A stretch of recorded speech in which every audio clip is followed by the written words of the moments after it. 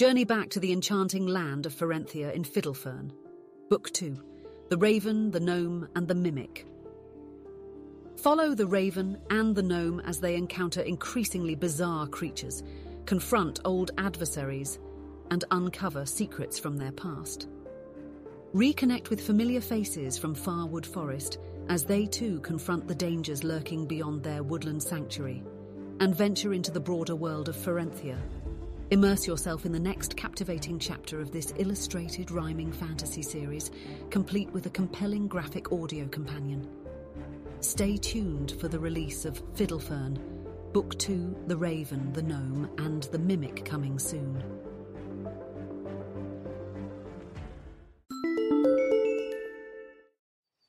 Welcome to Farwood Forest Short Stories, presented by Many Magical Tales.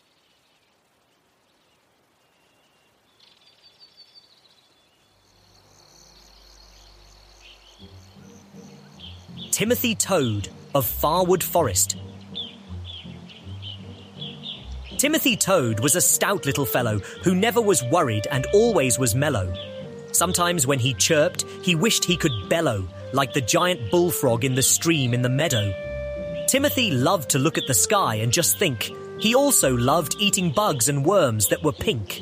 He loved humming songs he made up to himself, and rain in the dirt was his favourite smell.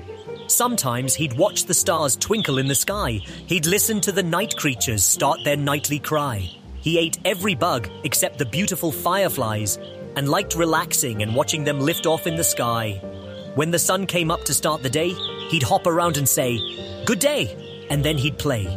He'd catch some tasty bugs and have a juicy snack. Then he'd take a long nap beside a log stack.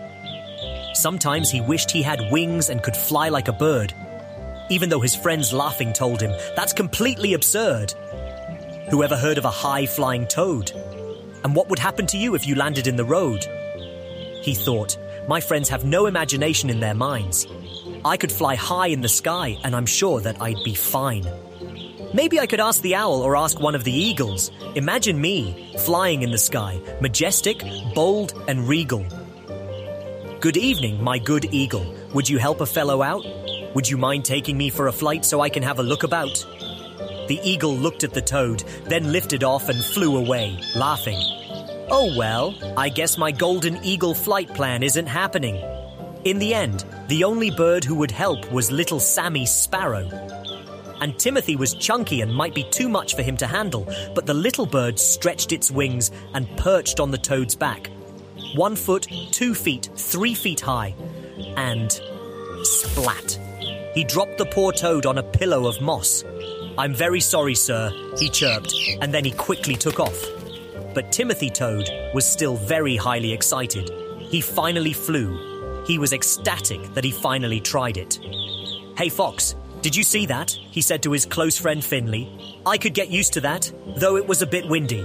Finley just laughed and said, Timothy, you barely left the ground.